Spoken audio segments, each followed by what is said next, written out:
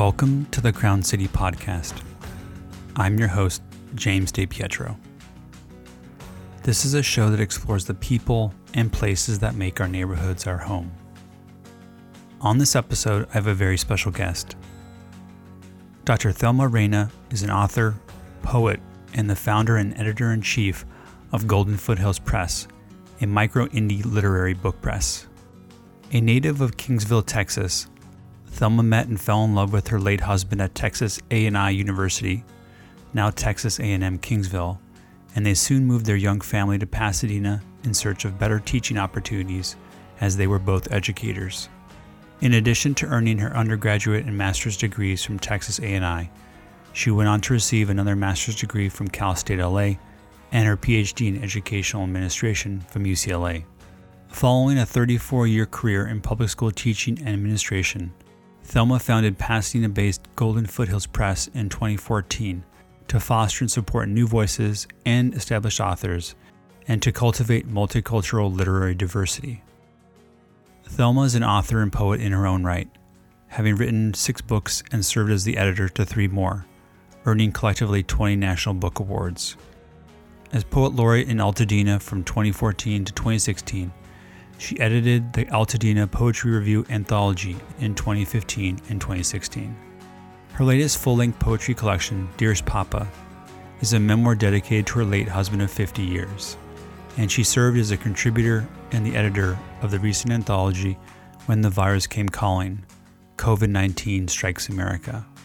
So, without further delay, my conversation with Dr. Thelma Reyna. Thelma, thank you so much for coming on the show. I greatly appreciate it. Thank you very much, James, for inviting me. I'm delighted to be here. So with a lot of my guests, I love to start at the very beginning, as I think our own personal histories play so much of a role in who we are. So you were born and raised in Kingsville, Texas, a small town of about 25,000 people outside of Corpus Christi, but you made your way to Pasadena after graduate school. Can you share a little bit more about your background and the role of education and literature has played in your early life? Wonderful question. Yes, everything you said so far is spot on. I was a dusty little town. I, might have even have been a little less than 25,000, but it was a small little nondescript town, so-called bedroom community. We didn't have any museums or any cultural or major claims to fame for any reason whatsoever. I was one of 9 children. My parents did not have a high school diploma. In fact, my father dropped out of high school when he was in junior high. He was born and raised in Laredo, Texas. He dropped out of junior high, ran away from home, ended up joining the Navy as soon as he was old enough to do that, 16, 17, or whatever it was at that time during the Second World War. My mom was a star scholar, I found out not too many years ago. I never knew it. And she dropped out before finishing her diploma, and they got married. So they were both teenagers when they married. They were about 19 and 18 when my big brother was born. I'm the second in the family out of 9. So we grew up in a very active, very mischievous, in some ways dysfunctional as the years passed, as tragedies hit our family.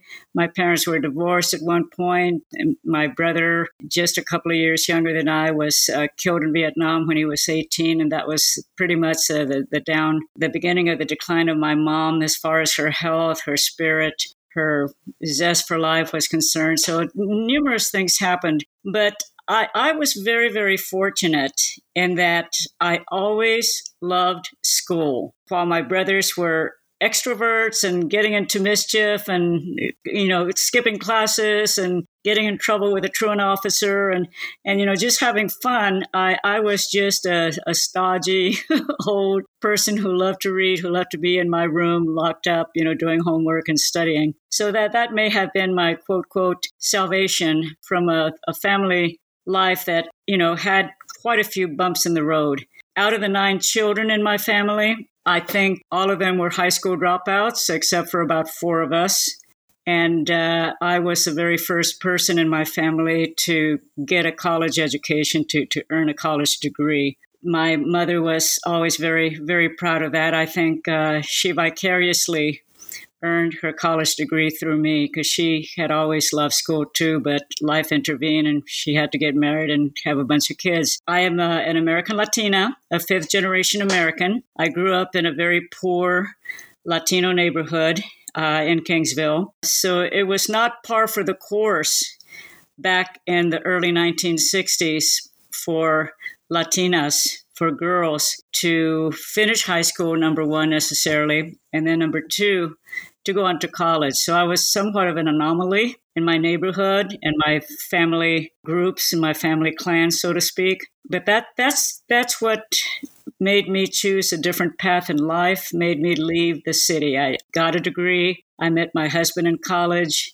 We fell in love, got married, both graduated and had a little baby. And then we left Texas for better things. At that point, Texas was like the next to the bottom of the United States in teacher salaries. And we had both trained to be high school teachers, me in English and he in math. And California at that time was the top of the nation in teacher salaries and teacher well-being and perks and benefits and whatnot. So we came out west.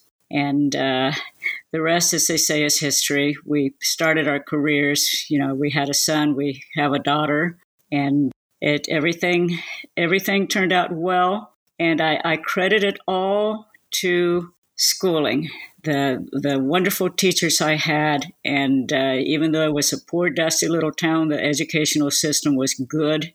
And I love it. And I learned my love for writing and literature in high school. I had teachers who taught wonderful literature, had the most wonderful discussions in class.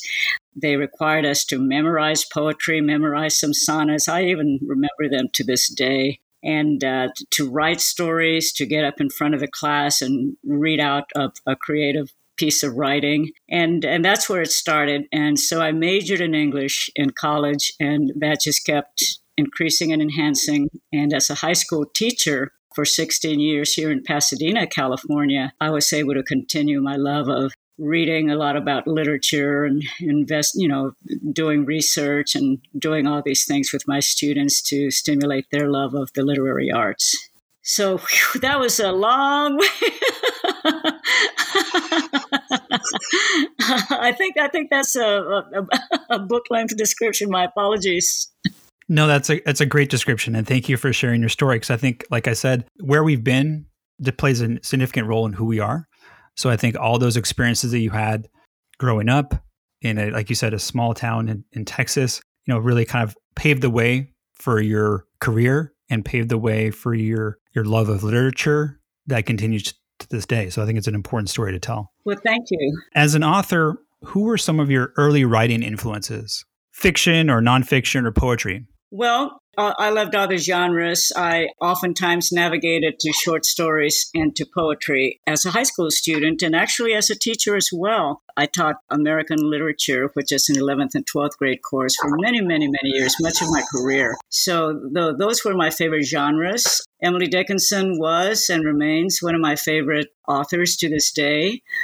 Sarah Teasdale, Langston Hughes is one of my favorites. Just a diversity. But, one of the things about what we were learning when I was a teacher, I'm thinking right now of our American literature anthology that we used in class. It was big. It was a hardback book, easily about 4 inches thick, hundreds of pages. American literature from the very beginning of our nation to, the 60s or whenever that book was published. And I was struck, I was amazed at how absolutely homogeneous it was. There were very few women authors in it out of all those hundreds of pages, and hardly anything, probably a handful of pieces of writing at that time that were written by ethnic minority authors of any. I think there was one piece by a Native American hymns or something in the early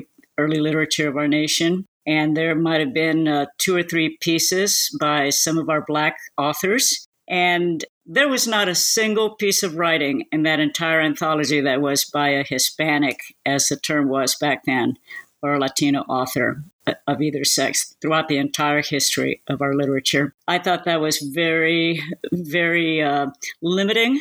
I was shocked by that. So as a teacher, I brought in I did my own research. I've learned who the top Latino American authors were, who the top Black American authors were, Asian American authors, more Native American authors. And I, on my own, would copy, Xeroxing. The Xerox of that day was called a mimeograph machine. And I would make copies of their poems, of their literature. I would buy paperback books, used books, and bring them into class so I could teach a representative sample from different cultures and different perspectives. I don't know anyone else who was doing that. I was a rookie teacher. I didn't discuss it with anyone. But once I did that, then, of course, I learned about other authors from other cultures. So it was tough at first, but my authors span the cultures, they span the generations, and definitely men and women authors.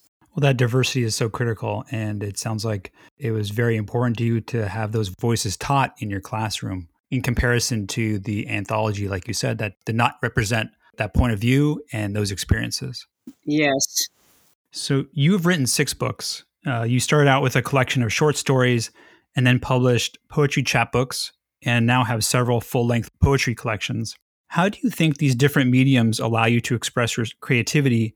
And do you feel a greater connection to either poetry or prose? Well, it's, as you say, my first published book, I had been, by the way, throughout my teaching career, which started in 1970 and went through 1986, my high school teaching career, I was publishing things. I was publishing short stories here and there, publishing nonfiction, editorials in newspapers, poems here and there, just one-shot things, and it was my dream to someday write a book and to write multiple books. But I had to wait until I literally retired officially from my career in order to do this. So in 2009 was my first short story book. And I think it was telling that my very first book that I chose to do was a collection of short stories. So at that time, my whole heart was in short story writing. And I still love it, but I have not published another short story book since then. And I've published and edited. I've also edited 3 or 4 poetry, mostly poetry anthologies. So right now I'm leaning more toward poetry. I spend more time with it. My network includes more poets than prose writers, even though I'm lucky to know wonderful, wonderful authors in every genre. So it's poetry right now, but I still have a almost finished manuscript of short stories that I hope to someday finish, dust off, and see if that can see the light of day. But those are my 2 favorites by far. Talking about poetry, I consider it to be the most personal and expressive forms of art for me personally. And I know that you've used this art to express yourself during times of sadness. Your latest collection, Dearest Papa, is about the life and passing of your husband. Yes. So how did poetry and writing this memoir help you through this period and reconnect with Victor? That's a wonderful question. And I think throughout my life, as I say, sporadically, I always, wrote and published sporadically. When something happened, when my brother was killed in Vietnam, when my grandparents died, when my father died of a heart attack at the age of 49, crises always somehow sent me to my notebook, though this is pre-computer, a lot of this stuff. And I always found solace in poetry. I always found that writing poetry, no matter what style, how long, how good, how bad, it was very cathartic for me. So it was a go-to. And I've also always believed, James, that poets are first responders in society. And of course, now we have frontliners and we have real first responders during the pandemic. But I do believe, and I'm not the only one, I read a wonderful article the other day from the New York Times it was called Thank God for the Poets. And it was lauding the ubiquity of poetry in civilization, especially in times of crises and times of, monumental episodes. And I believe that. So when my husband died very suddenly in minor surgery, outpatient surgery in 2018, that was the most cataclysmic thing that had ever hit me, because we had been married a few months before that. We had celebrated our 50th wedding anniversary. Life was good. We had all kinds, in fact, we had a dinner date that night. We had all kinds of plans. Life was going along great. And all of a sudden, I came home that day by myself for the first time in 50 years. And it was a cataclysm. And so I knew that to honor my husband, he had been a long-term educator here in Pasadena for 36 years. He was much beloved. He was a championship high school athletics coach, wonderful math teacher, just much beloved. I knew that I needed to pay tribute to him, to his life, to what he meant to us. Our 3 grandchildren just absolutely adored him. They adored him, and they still do. So I knew I had to commemorate his life, to talk about him, to get others to know about what a good, wonderful, love-filled, joy-filled person he had been. No one's perfect, but he had been a very, very good, meaningful human being in our society, in our sphere. And so do a memoir. But I think the fact that I chose to do a memoir in poems versus a typical prose biographical type memoir is also telling of the importance that poetry has to me, and its wonderful usefulness in dealing with the hard topics. So it was very, very helpful. I started that book literally about 2 weeks after he died. And I spent the entire first year of my widowhood. I took it all up. The book goes until the anniversary of his death. And it was published, soon after that, came out in early 2020. So it was a way to express the hard stuff, the inexpressible stuff, the painful stuff. It was very painful to write at many times, but it forced me to reflect upon his life. It forced me to reminisce about many important, fun events, small and large. And I just think that poetry somehow can do that better. It's like a camera taking little pictures of things that count instead of writing out long paragraphs that, might not capture the spontaneity of the moment. No, that's a great description of both the passing of your husband, as well as turning to poetry as a form to honor him and as a tribute to him. It's interesting to hear about that poetry was a lot more appropriate for the thoughts that you had and the memories that you wanted to relive, as opposed to the kind of more of a long form prose style. That's really interesting to hear. So thank you for sharing that. I know it's a very personal story to you, and so I appreciate you sharing it. Thank you for your comments. So you've been a high school administrator, you've been a high school teacher, you've been a professor at Cal State LA and Cal Poly Pomona, writing consultant, and an award-winning author. And you also served as poet laureate in Altadena for several years. But in 2014, you founded Pasadena-based Golden Foothills Press, which is a small independent publisher. Why did you feel it was important to do that? And how is Golden Foothills Press different than other publishers? Well, we're a very small operation. I have 2 part-time assistants. So even on the scale of a small, actually the proper name for my type of press is micro indie, but it is a literary book press. Literary. We do not publish how-to books. We don't publish about how to psychological upheavals or how to paint your house. It's strictly literary. So we deal with poetry, with fiction, with nonfiction. And we actually have in I call it our stable of books, or our stable of authors, we have all those genres represented. So we are very curated. I guess other indie lit micro presses that I know aren't quite as selective. Sometimes I think the word is limited. I say to myself sometimes, you should be producing more, Thelma. I mean, we issue about 2 or 3 books a year, which actually is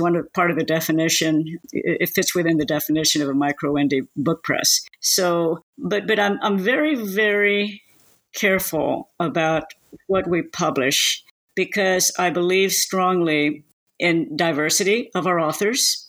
And you'll see that especially in the 3 or 4 anthologies that our press has issued, representing probably close to 200 different poets from across America, not just in California. You'll see a huge diversity of authors, generationally, ethnically, linguistically, immigrants, children of immigrants, poet laureates, professors, academics, just the whole spectrum of people in America. And I'm very proud of that. And I believe that focusing on a story that is important to tell, whatever the book is about, the quality of the writing, the devotion and the quality of the authors, because I develop very close working relationships with my colleagues, with my partners in the publication of these books. So that's basically how the press is right now. We are planning to issue 3 books this year, one actually probably in late May.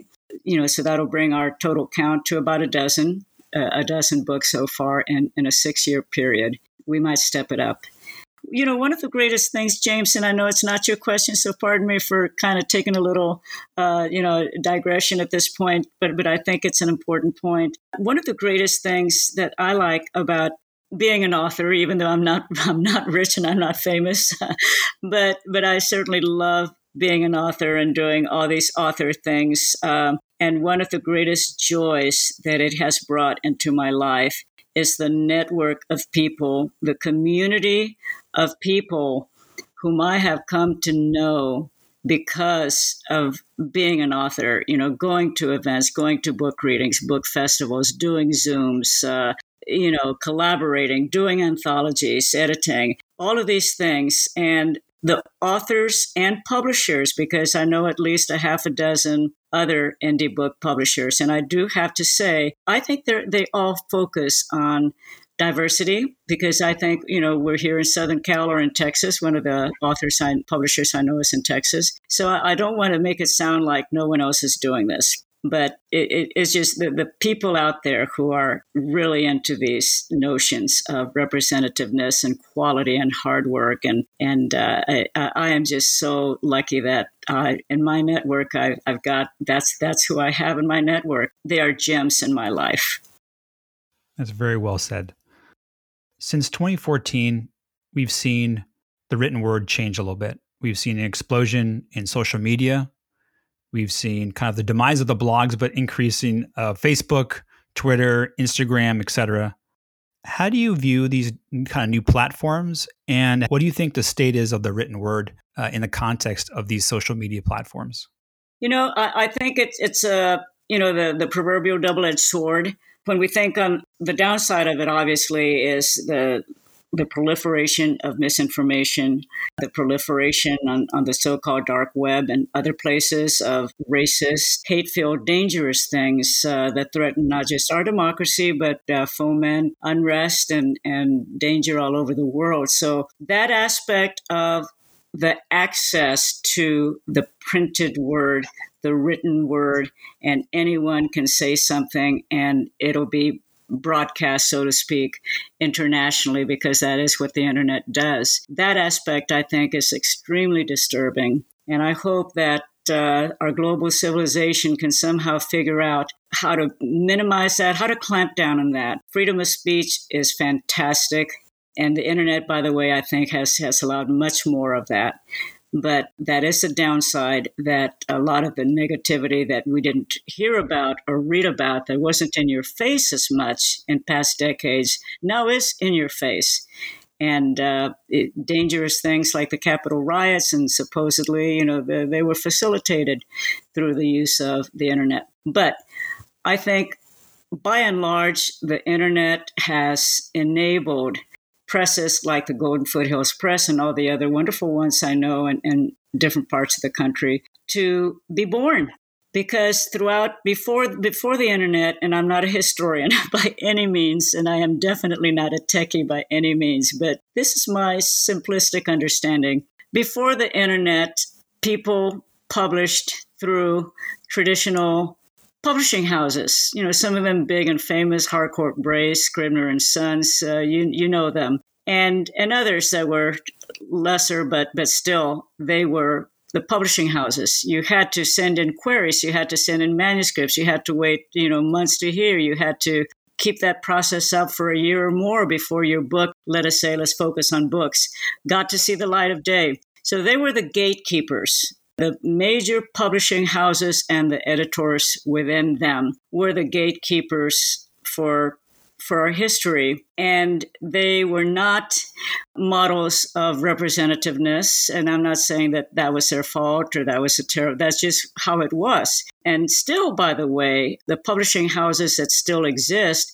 are not very diverse and representative of the greater society. So gatekeeping, that setup, whether by design or just by the luck of the draw, the misluck of the draw, there were a lot of voices that never went expressed to the level as other voices were. Black writers, Latino writers, Asian American, Indian, Muslim, whatever.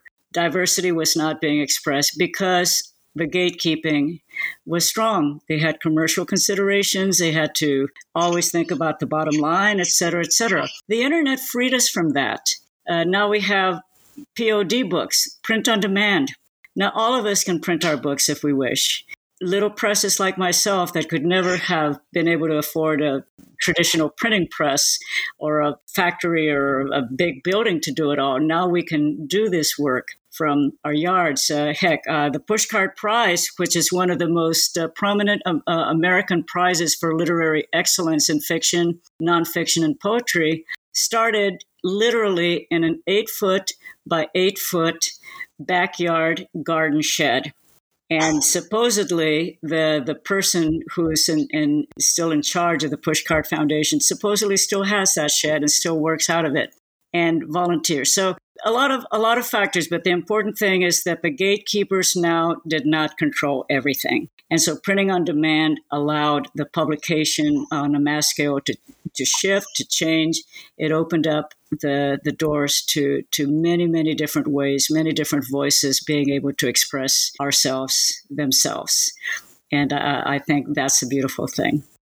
You've talked about some of the unrest that we've seen this past year and some of the things that have gone on, the pandemic being one of them, Capitol riots being another. At such a time in our country when diversity has been used to both unite and divide people, what role do you think the arts and Golden Hills Press in particular can play in furthering these important voices? And that's a wonderful question. And I do see it that way as well, about the unifying and the dividing. I mean, it's one of the greatest tragedies, I think, in our nation, that we're at this crossroads, that we have so many reasons to celebrate and to unite and to just keep on building on all the wonderful, wonderful productivity and ways that our society, our civilization has been enriched through diversity worldwide. But yet there are the dividers, the haters, the racists. I think that despite those dividers, and we saw them on January 6th, we saw too many of them on January the 6th. But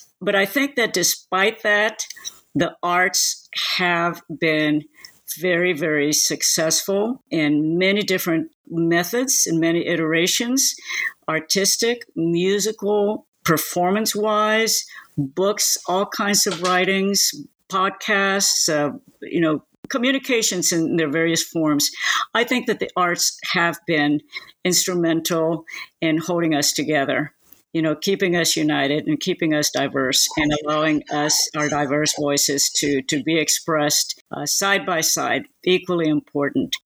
For example, Zooms.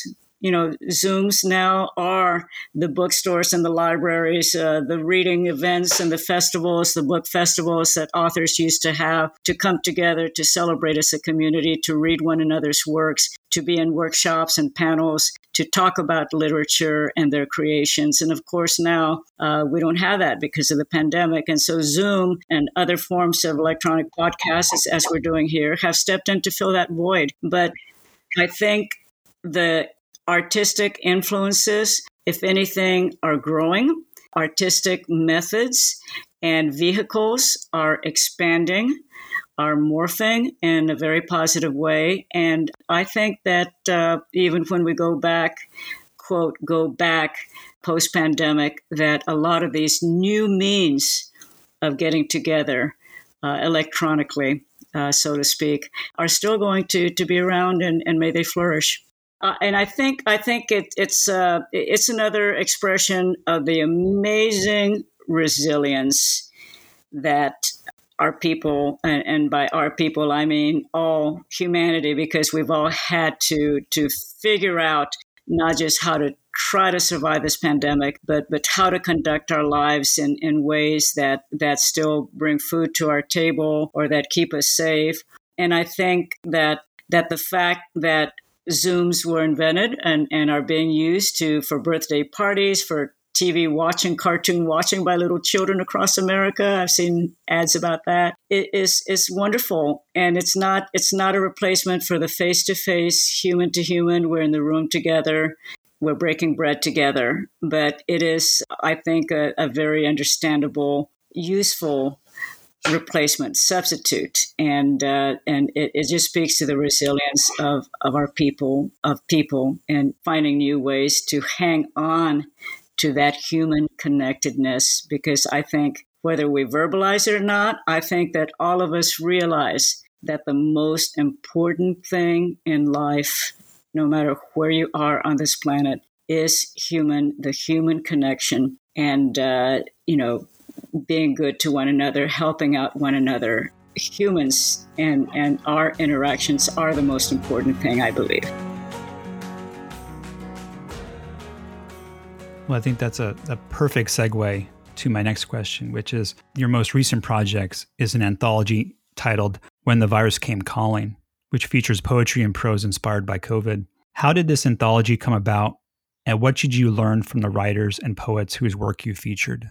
Oh, thank you for asking about that. Yes, in 2020, I mentioned that's when I issued my memoir about my husband called Dearest Papa, because all of us, starting with the grandkids, called him Papa, a memoir and poems. But later, 7 months later, our press issued When the Virus Came Calling. So sometime in February, as we were learning a little bit more, despite some political attempts at snuffing out any information and distorting information and trying to keep it all undercover, our nation was learning more and more about this. And it became pretty evident already by February, that we were about to be hit with a terrifying, deadly disaster. And so I started reading more and more about it, informing myself about it. And I got the idea that, this year we're about to face a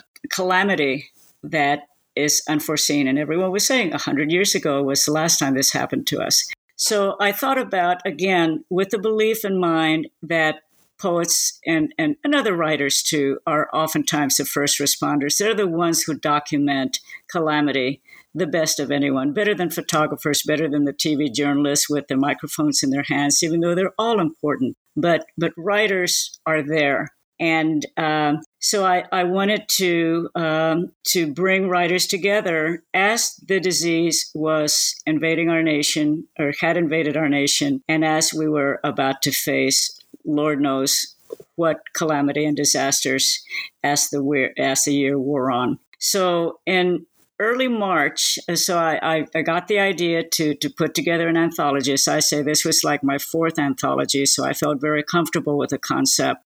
And with editing, all of these anthologies I've mentioned, the Altadena Poetry Review, three versions of that, and this particular one, I was the sole editor of that. So I thought about this. I said, I'm going to handpick poets and other authors that I know or that I've heard of that are reputable, that are experienced, that are good, that are diverse, that are from different parts of our country. I'm going to invite them to go on this journey with me. And so in March, I started sending out emails, personal invitations to 50 hand-picked authors from across the nation that I knew or that I had recently heard about and read about. I am so happy to say that 45 said, yes, let's do this. I want to participate. I'll send you my work. And I became the 46th author. I included some of my own poetry in this book. So the goal was, the mission was, anything that you are writing as this pandemic is unfolding, we are going to document. I set myself a timeline. We are going to document the first 7 months of this pandemic as it is unfolding on our shores. I needed to keep it limited. I know the whole world was suffering. We could see the suffering of the world already, but I wanted to focus on the American experience with it. And so they sent me writings as they were doing them. So it was an evolving thing. So I like to think of it as we were documenting the epidemic in real time, as we were living it, as we were reading about it, as we were learning from others what was happening. And so their work was sent in. I gave them several months to do this, and I put it together over the summer, and the book was issued in late September. So that's where the 7-month count comes in.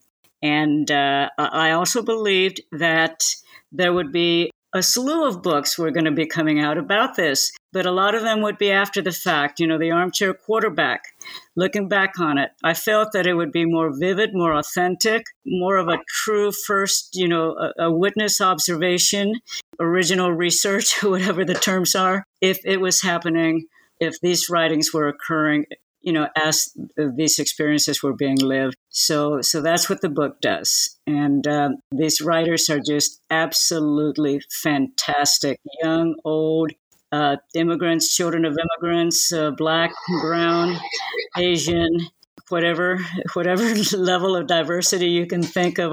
There's somebody in there representing that. And it's just a stunning collection. I divided the book chronologically, basically, into about 5 sections, and each one is the very beginning, and then as it got worse in April, as New York was suffering, and as the months go by and the death count keeps going up. I'm very proud of the work that our authors did on this. Well, congratulations about the book, first and foremost. Thank you. Yeah, I thought that in the closing minutes that we have together, that education has been a really important piece in your life. Yes. Both growing up as well as being a teacher yourself. I wanted to share a story about that from my personal life. In high school, I was incredibly drawn to poetry. I think I was introduced to it as a sophomore and just kind of fell in love with it. And I had a wonderful teacher my junior year that helped me create my own class focused on poetry because my high school didn't offer one. So I had an independent study with him over the course of the year. And it was an incredible experience. And to this day, I've lugged my 2,000-page Norton Anthology of Poetry with me almost everywhere I've gone, just because it's been a source of inspiration to me. It's been a source of comfort to me. And I think fondly on that experience. But it was funny because when I went to college, we all had literary requirements that we had to take classes in. And class in poetry was offered, and I figured I was really comfortable with poetry. I'd studied it for quite some time. I had some great teachers in high school. I thought this is a perfect next step. And I found that it was probably one of the worst classes that I've taken. But I think it was critically important because it really showed me the difference in a good teacher versus a bad teacher, and how if you have a teacher that's really passionate about the subject, you absorb that. And it sounds like from what you've told and shared with us, that the voices and the poetry that you shared with your students, because of your passion, that was transferred to your students. And I hope that was a source of inspiration to them. And so with that in mind, as a teacher, as an editor, as a publisher, how do we educate and encourage the next generation of poets and writers? I think teachers are absolutely, and of course I'm biased in this, my husband being a teacher. There's a lot of teachers in my extended family, cousins, aunts, uncles.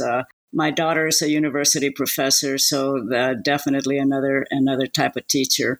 But I truly believe that teachers are among the most important people on this planet.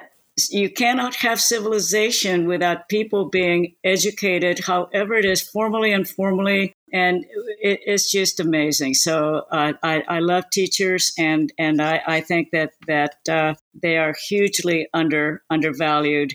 I think that they should be at the top of the hierarchy, and the hedge fund managers and others should be further on down, because who are the frontline responders? I didn't hear anyone from the New York Stock Exchange up there on the list as the essential workers that we all had during this pandemic. But yes, teachers, a good teacher, a bad teacher, and I'm just using the terms very generically, very loosely here. A teacher who cares about inspiring his or her students, who really puts the blood, sweat, and tears into the work, because oftentimes teaching it is one of the greatest labors of love that there is, because it's certainly the compensation and the perks are not always there, but it carries immense power in shaping the lives, the minds, the hearts, and ultimately the lives, the futures of everyone that they come in contact with as their students. And yes, one good teacher can make wonderful changes in the world indirectly through his or her teaching. And sadly, in my long life and my long educational career, I knew of too many people, and one is actually too many in my mind, who damaged a lot of kids, who hurt people deeply with their reckless handling of this important job. So yes, we need to have that inspiration, and I think that even whether it's inspiring other authors, I think just sharing our passion, as you saw with that first teacher, just their love and their passion and everything they did and said and shared with you, you could see the benefit. You could see it. It's not always measurable, but yes, we authors have a responsibility to the new generations coming up, to everyone who dreams of being an author, to everyone who has something to say that is of some value to our society. All of us as authors, we need to be supportive of that, and do everything we can to facilitate the authentic expression, the heartfelt expression of every voice that wants to express something. When you look back, and maybe this will be kind of our closing question, that when you look back on your storied career, and I don't want to make you feel old, that's not what I'm intending.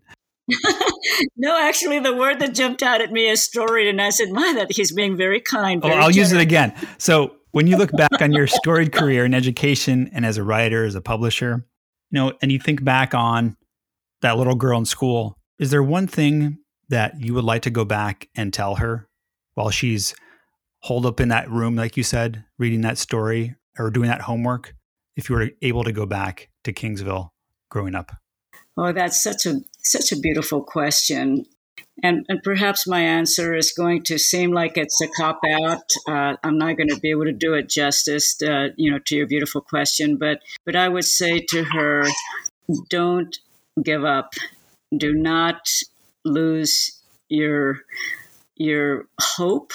Don't give up on your dreams. You're on the right path. Just enjoy what you're doing. Continue doing it.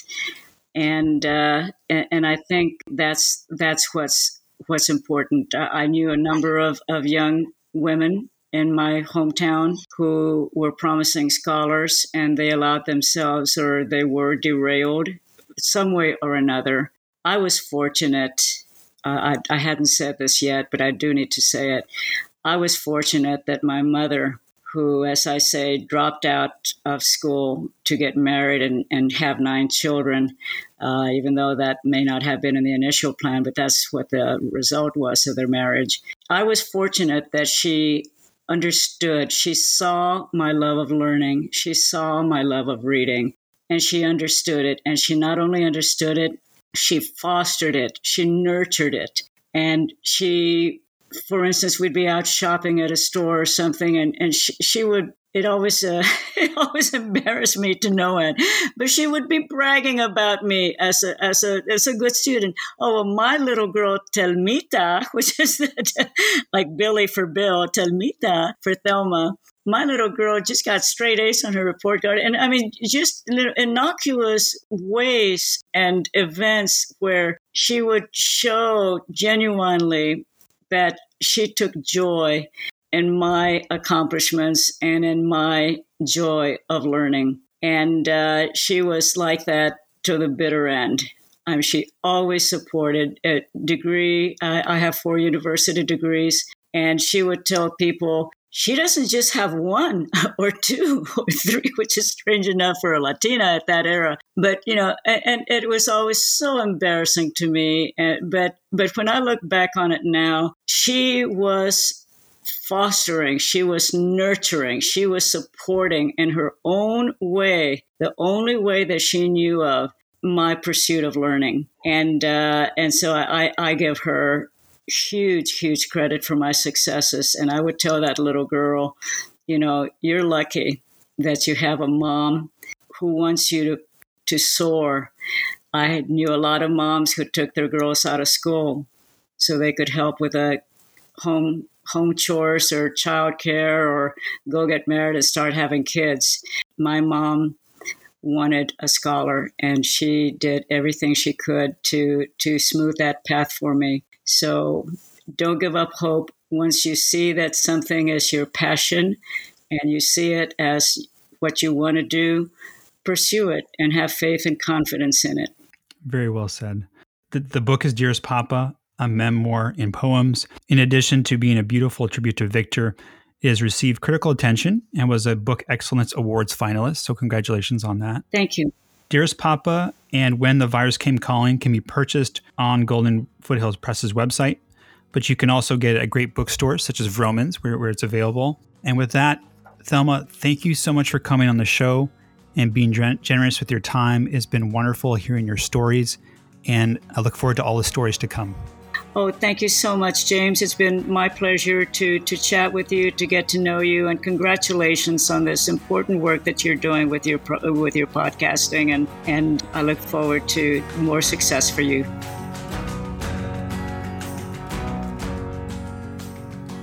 Again, my many thanks to Thelma for coming on the show. If you are interested in learning more about Thelma's work and to purchase her books, please visit goldenfoothillspress.com or wherever books are sold, but please consider supporting your local bookshop if you can. I will provide links in the episode description and notes on the show's website. And thank you for listening. If you are a business owner or community leader and want to share your story, please let me know, as I would love to learn more about you and have you on the show. If you've enjoyed this conversation, please consider subscribing so that you don't miss an episode. You can find the show on iTunes, Spotify, Overcast, Breaker, and several other platforms. And if you have a moment, please rate and review the show so that others can find it. I welcome your comments, feedback, and suggestions.